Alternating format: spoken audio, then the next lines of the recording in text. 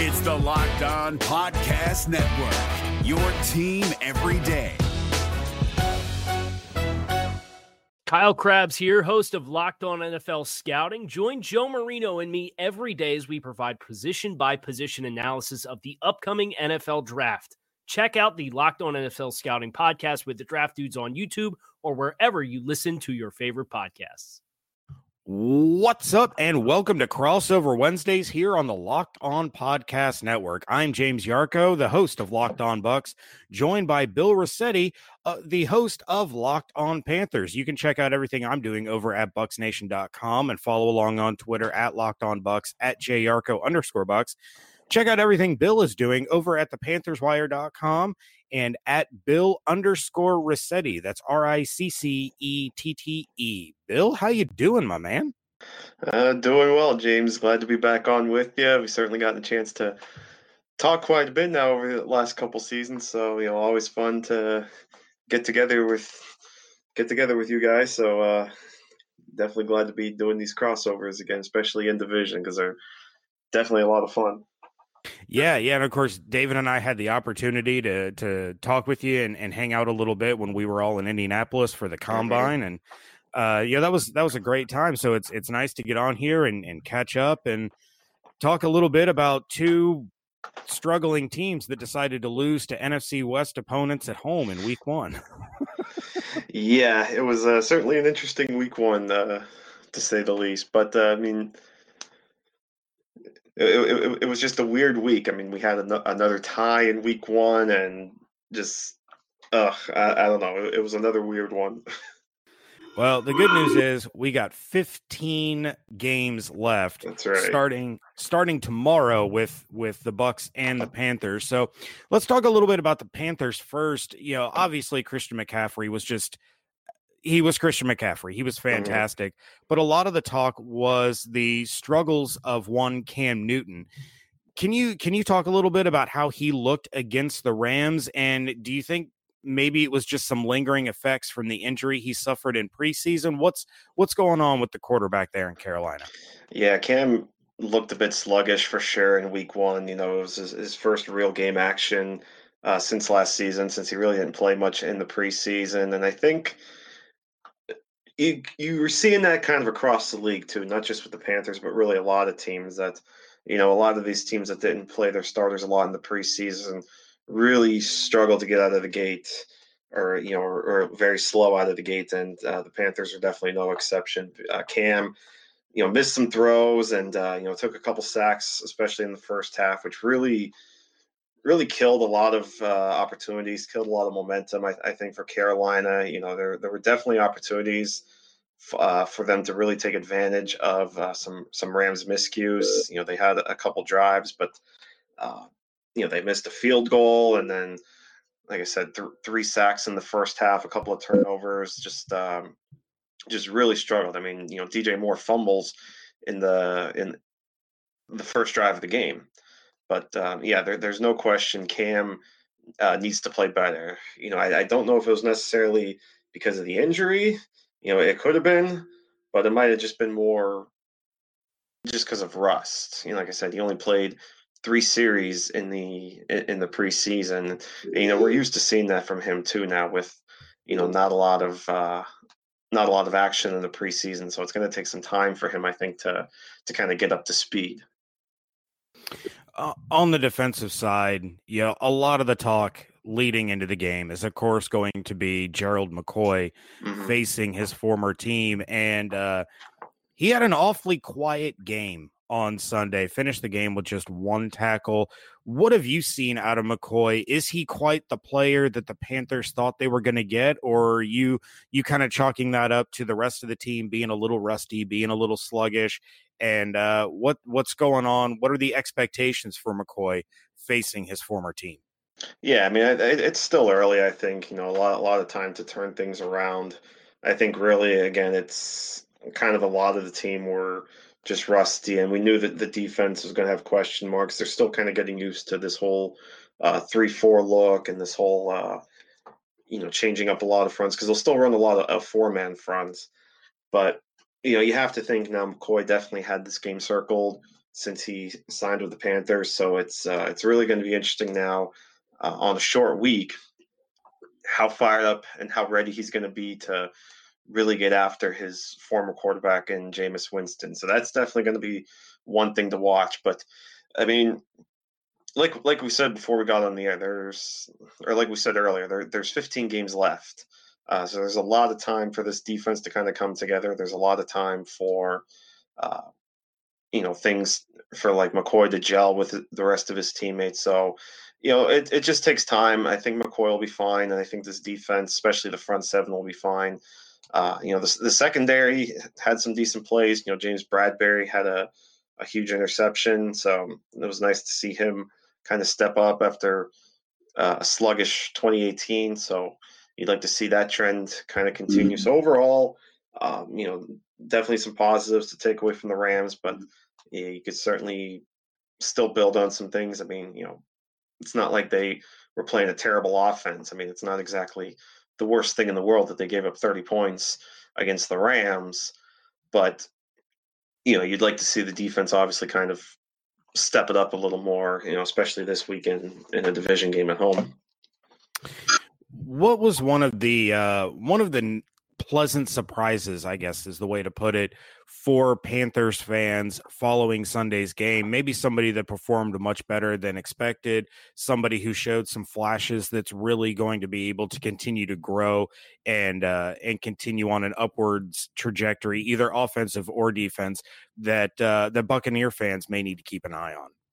This Locked On podcast is brought to you by Home Chef. Now that the novelty of the new year has dwindled down, how are your resolutions coming? One of mine was to order less takeout, cook more at home, but I'll be honest, I haven't been consistent. That is until I found Home Chef. Home Chef provides fresh ingredients and chef-designed recipes conveniently delivered to your doorstep to simplify the cooking experience and without robbing you of the joy of putting a dish together yourself. I'm pescatarian, and they cater to a variety of dietary needs. I had this super refreshing ginger sesame salmon, a beautiful trout dish, and a super comforting shrimp and vegetable orzo dish, all of which took me less than 30 minutes to put together. For a limited time right now, Home Chef is offering all of our listeners 18 free meals, plus free shipping on your first box and free dessert for life at homechef.com/locked-on. That's homechef.com/locked-on for 18 free meals and free dessert for life. Homechef.com/locked-on. Must be an active subscriber to receive free dessert.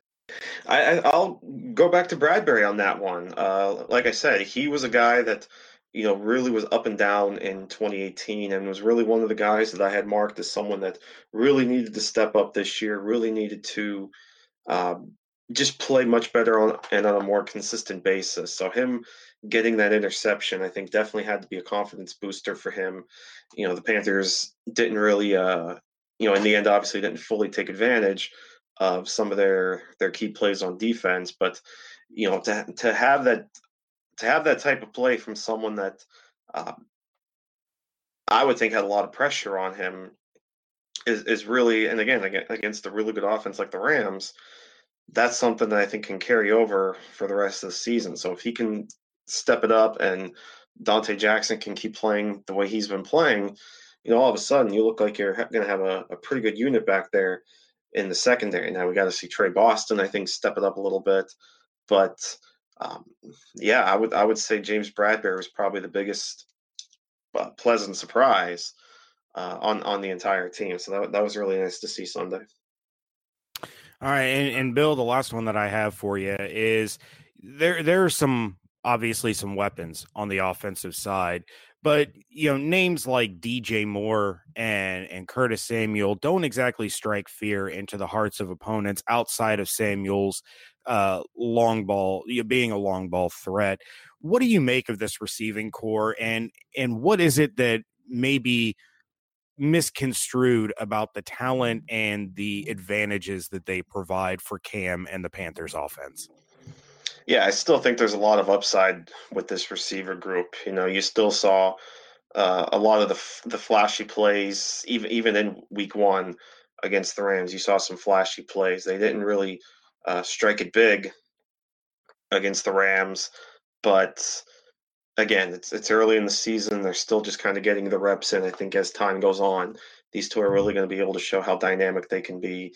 both horizontally and vertically. Like you said, Samuel really has improved as a deep threat. So while these guys may not be household names yet, I think eventually we're going to get to the point, especially someone like DJ Moore, where he's going to start to kind of cause some fear in opposing defenses because, again, he's a guy that I think can really move you around the field. He's someone that you could line up anywhere. He could take it deep. He can really be in the middle of the field, really just anywhere on the field. So these are just two very athletic, very quick receivers that you could just use in a multiple of ways. And so I'm just excited to see how they can just continue to build, continue to develop, and eventually really hopefully make this offense extremely explosive as time goes on.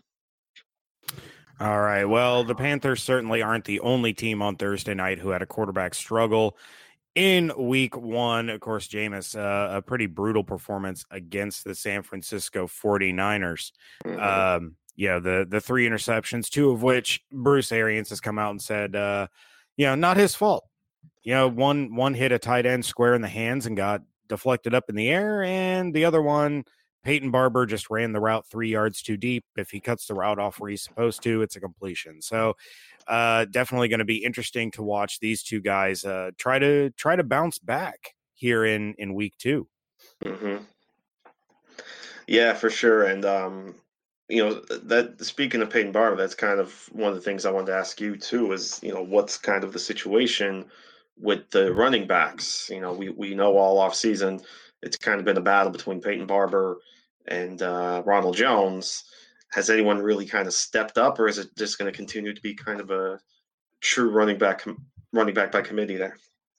Well, I mean, Ronald Jones certainly was the better of the 2 backs on Sunday. Yeah, he finished with nearly 6 yards per carry, had more rushing yards in one game than he did all of 2018. Not to mention, he had a couple of receptions, one that went for a first down on 3rd and 17. He really looked like a completely different guy. So I think it's too early to say that, Ronald Jones asserted himself as the number 1 back. I think he's on his way to doing that. But at the stage where Ronald Jones kind of took over, Bruce Arians and Byron Leftwich may have just been riding the hot hand. So it may be one of those situations where we're going to have Ronald Jones games and we're going to have Peyton Barber games because both of them bring a different value to the offense. And you're going to want to utilize whoever's playing better. You don't want to get into a situation like the Buccaneers had a few years ago where, Doug Martin would be running effectively and then inexplicably he's pulled off the field in favor of Charles Sims just because that was a Sims drive, quote unquote. So I think they're still kind of feeling it out. They're still kind of testing things. And we know from Bruce Arians' days in Arizona that it takes a few weeks to really kind of get the offense clicking and see who's going to emerge as these top players. So right now, I mean, Ronald Jones looks like the better of the 2 backs, but that could definitely change on Thursday. Yeah, that definitely should be interesting to see. And, it looked like at times this offense really started to move, but, like you said, you mentioned the kind of the killer interceptions by Jameis Winston. There were a couple killer penalties too, especially in the red zone. So what kind of has to change with the red zone effectiveness? Because it seemed like they were, able to drive well till they got into the red zone, and it seemed like once they got in there, they kind of struggled a bit. I know, like especially on one drive in particular, I think they had 2 touchdowns called back by penalties. Actually, both on DeMar Dotson. So, just how can the effectiveness change, and how can they actually get better at putting points on the board down there? Yeah, DeMar Dotson definitely owes Cameron Brate dinner after negating 2 of his touchdowns. Yeah, because ironically, both those touchdowns were caught by him too. Yeah, one of them was an absolutely incredible catch too. It would have been a top 10 play on SportsCenter. Mm-hmm. ultimately it was a lot of the Bucs beating the Bucs, which is something that we've seen in the past. It was the penalties, it was the red zone miscues. OJ Howard fumbled in the red zone, which is very uncharacteristic of him. He had by far the worst game of his NFL career. So a lot of it, again, is going to come down to a matter of the offense really getting going. There was an opportunity on 4th and goal where Jameis had Chris Godwin uncovered on a slant, and he just held the ball too long, allowed a 49ers defender to close in and break up the pass. So it's about getting the timing down. It's about getting the rhythm down, and it's about eliminating the mental mistakes that lead to some of these penalties that take them from, 1st and 10 from the 11 to all of a sudden it's 1st and 25 outside of the red zone. It's going to be a process, which is frustrating. It's something that we've been saying for the last 5 years, but we know Bruce's track record. We know with the ugly starts, he's never had a season where he's lost 9 games. His worst record as a head coach was 7-8-1. So it'll take a few weeks, but you know that they're going to be really pressing to get this win, because you start 0-2, especially with an 0-1 division record. The season's looking grim in September. Bruce Arians is real big on accountability. He's got his accountability board in the facility where he writes down players' names who made mistakes, and it gets to the point where players start holding other players accountable for these mistakes, and guys don't want their names up there. So, there's a lot to clean up, but there was a lot to grow on. But certainly the red zone efficiency has got to get cleaned up, and I really think it just boils down to eliminating the mental mistakes and getting the timing down and trusting this offense and trusting one another.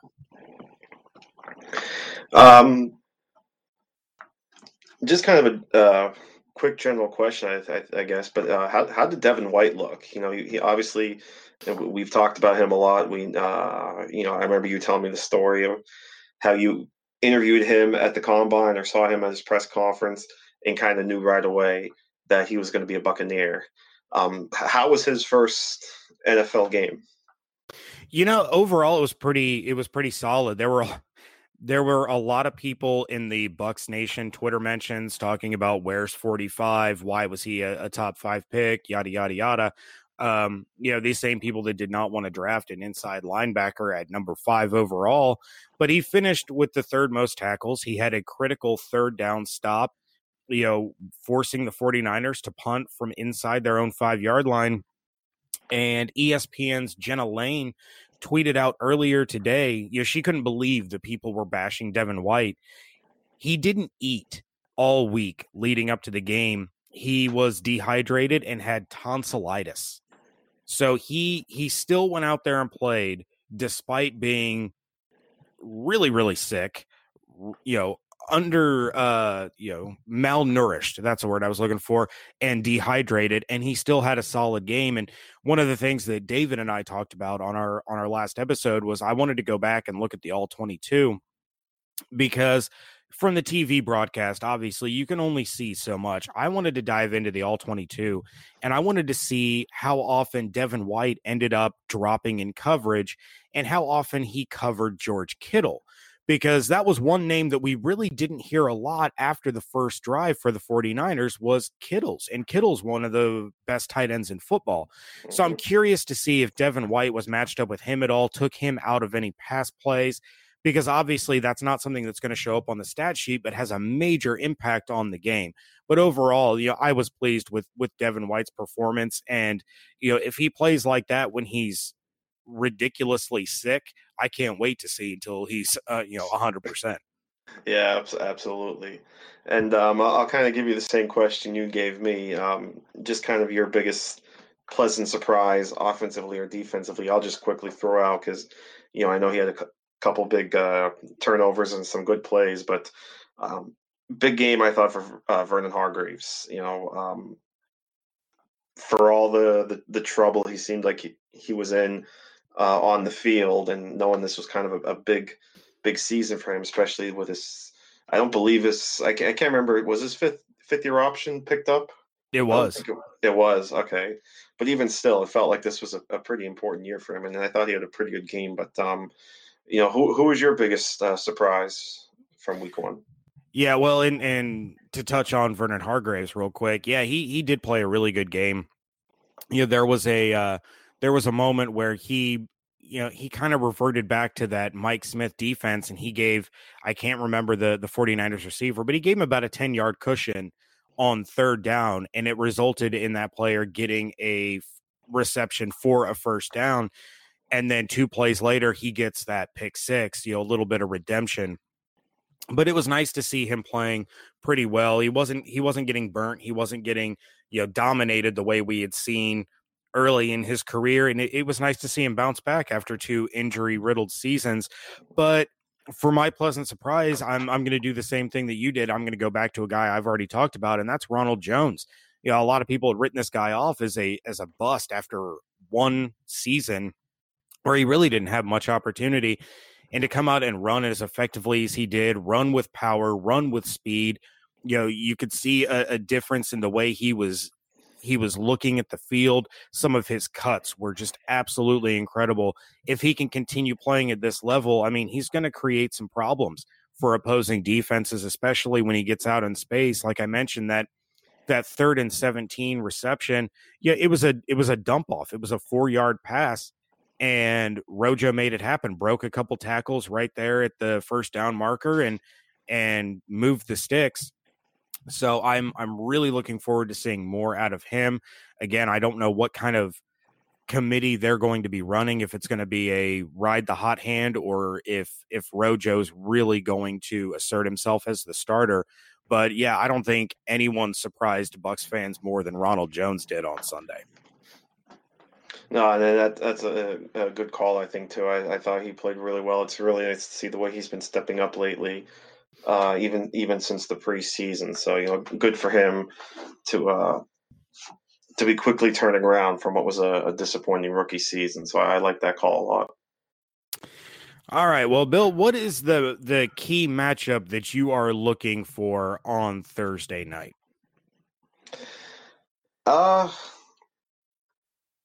I always tend to go with, we talked about Samuel and DJ Moore earlier, and I always say they're always under the spotlight. I always kind of tout them so much, but it's always interesting the matchups they're in every weekend. This Bucks secondary did play a little bit better. It looks like they've gotten a bit better so far. Obviously, we just touched on Hargreaves, and I like Carlton Davis as well. So they've got some pretty decent young corners there. So we'll see now in what should be an easier matchup after they just went with guys like Marcus Peters and Aqib Talib. So we'll see how those receivers do against that Bucks secondary. And then I'm always a big in the trenches guy.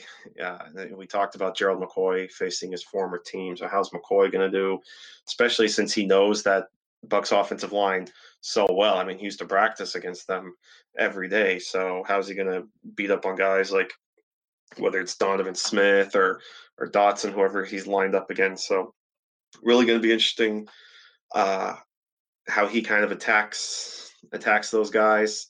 And then the tight ends against the 2 linebackers, Kuechly and Shaq, and even the outside linebackers, because they've been starting to go out into coverage every so often. How do they handle 2 very athletic and strong tight ends in Howard and Cameron Brate? So that definitely a few matchups I think here that should be really interesting to watch, at least from a Panthers perspective. And I'll just touch on OJ Howard though too. Like I said, he's a really strong guy. Really kind of had high hopes for him this season. But that was definitely disappointing to see the that fumble deep in the one Buccaneers drive. It was just such a killer, and it's really, like you said, not like OJ Howard. So I think he's going to be a guy that's really going to be, we'll say, kind of seeking revenge. And, so the Panthers really have to be on their toes, I think, because if they're not careful, OJ Howard, I think, is definitely a guy that can that can beat them up pretty well. You know, they've already been burnt by a tight end for a touchdown. Tyler Higby, because if I recall correctly, I think Tyler Higby scored a touchdown against them last year, or I should say last week, fresh off that contract extension that he got. So I think the Panthers really need to try to contain Howard and Cameron Brate to an extent too, as best they can. All right, yeah, I'm definitely with you. I'm intrigued to see how Gerald McCoy does up against his former team. Now, you would mention whether he was going up against Dotson or Smith. Is that kind of how McCoy has been lining up? Is going up against the tackles? Yeah, I know at least in the 3-4. I have to check more too on the 4-3. I think he's kind of more inside, like maybe a more 3 technique. But at least in the 3-4, he's going to be the outside guy, so he's going to be the 5 tech. But he can definitely kind of move around. Like I said, the Panthers are going to bring a lot of fronts. They've been running a lot of 3-man fronts, a lot of 4-man fronts, which they have a lot of versatile personnel too, especially at the linebackers slash defense. So basically the edge guys, guys like Marquise Haynes. These are guys that can have their hand in the dirt or stand up and drop back into coverage if they need to. Brian Burns is definitely going to get after that. So you're really going to see a lot of mixtures in the front. So hopefully, for the Panthers' sake, it's going to cause a lot of confusion for the Buccaneers, especially being on such a short week. They don't have much time to really get a chance to eye up the Panthers' D-line and really create a strong game plan. At least hopefully they don't have time to do so. So I think that kind of gamesmanship, I guess we'll say, should be really interesting to check out. But kind of on the flip side, from the Buccaneers' perspective, what's the biggest matchup that they're looking forward to, or what's something that they got to take advantage of if they're going to win this game? Well, I'm definitely going to key on the matchup of Christian McCaffrey against the Buccaneers linebackers. Mm-hmm. Are Levante and Devin White going to have the speed to close in on McCaffrey and not allow him to do what he did to the Rams, or for that matter, what he did to the Bucs, last season? I'm definitely interested in seeing Mike Evans back to being healthy and seeing how these Bucs receivers fare against the Panthers. They all struggled against the 49ers, a lot of that being the struggles that Jameis had, but Mike Evans did not look like Mike Evans. I mean, he was 60% at best, kept going over to the sidelines, in between plays, getting sick. And, I'd like to see him bounce back. And then of course, can these young Buccaneers corners, Carlton Davis and Sean Murphy Bunting, who got some playing time. You got the rookie safety in Mike Edwards. Can these guys contain the passing game, going up against Curtis Samuel and DJ Moore? And of course, Christian McCaffrey, always the threat out of the backfield. Cam Newton in 13 games against the Bucs, he averages 225 passing yards. So can they keep Cam under 200 and really control this game? The defense looks night and day better than last year, so I'm interested to see how they can try to contain some of these Panthers weapons. But yeah, the number one matchup that will determine this game is Christian McCaffrey against the Buccaneers front seven. Yeah, and I kind of thought about that matchup too when I was given my matchups. McCaffrey against the linebackers, especially the way McCaffrey exploded in week 1. So yeah, McCaffrey against a guy like Devin Bush, that's going to be fun to watch. Two really young, quick, speedy players kind of going at it. So that'll be really interesting to take a look at there. All right. Well, Bill, before we close this thing out, in the history of the Buccaneers and the Panthers are holding a 23-14 overall lead, a pretty substantial lead in the win-loss column. The Bucs won the last game 24-17 at the end of last season, but the Panthers have won 7 of the last 10 and have a 12-7 record at home against the Buccaneers, and this is a Buccaneers team that has not won on Thursday night since 2012.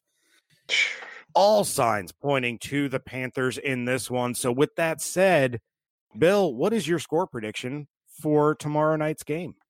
Yeah, I think that streak's going to continue. I think it's going to be another year of waiting for the Buccaneers to win on Thursday night. And I've always felt it seems more often than not that road teams tend to struggle on Thursday nights. You have the occasional ones where the road team either hangs tight or really just takes control of the home team. But for the most part, road teams have a tough time in these Thursday night games, and I think that's going to continue here. I think the Panthers get after the Buccaneers early, and I think if they can get after Jameis, we saw what happened last week.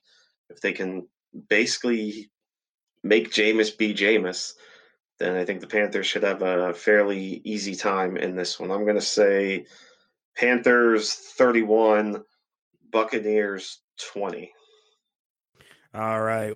Well, and unfortunately, I'm going to have to agree with you that the Bucs are going to go yet another year without winning on Thursday night. With the struggles that they had, short week on the road, it's a recipe for disaster for the Bucs. Hopefully some of the things look a little bit better, but I think in the end, Carolina's going to be just a little bit too much, and they're going to win this one 27-20. Is your team eliminated from the playoffs and in need of reinforcements? Maybe it's time for a rebuild, or maybe they're just a player or two away from taking home the Lombardi Trophy. Either way, join Keith Sanchez and Damian Parson for Mock Draft Monday on the Locked On NFL Draft Podcast. They'll tell you which college football stars your team will be taking in the 2024 NFL Draft.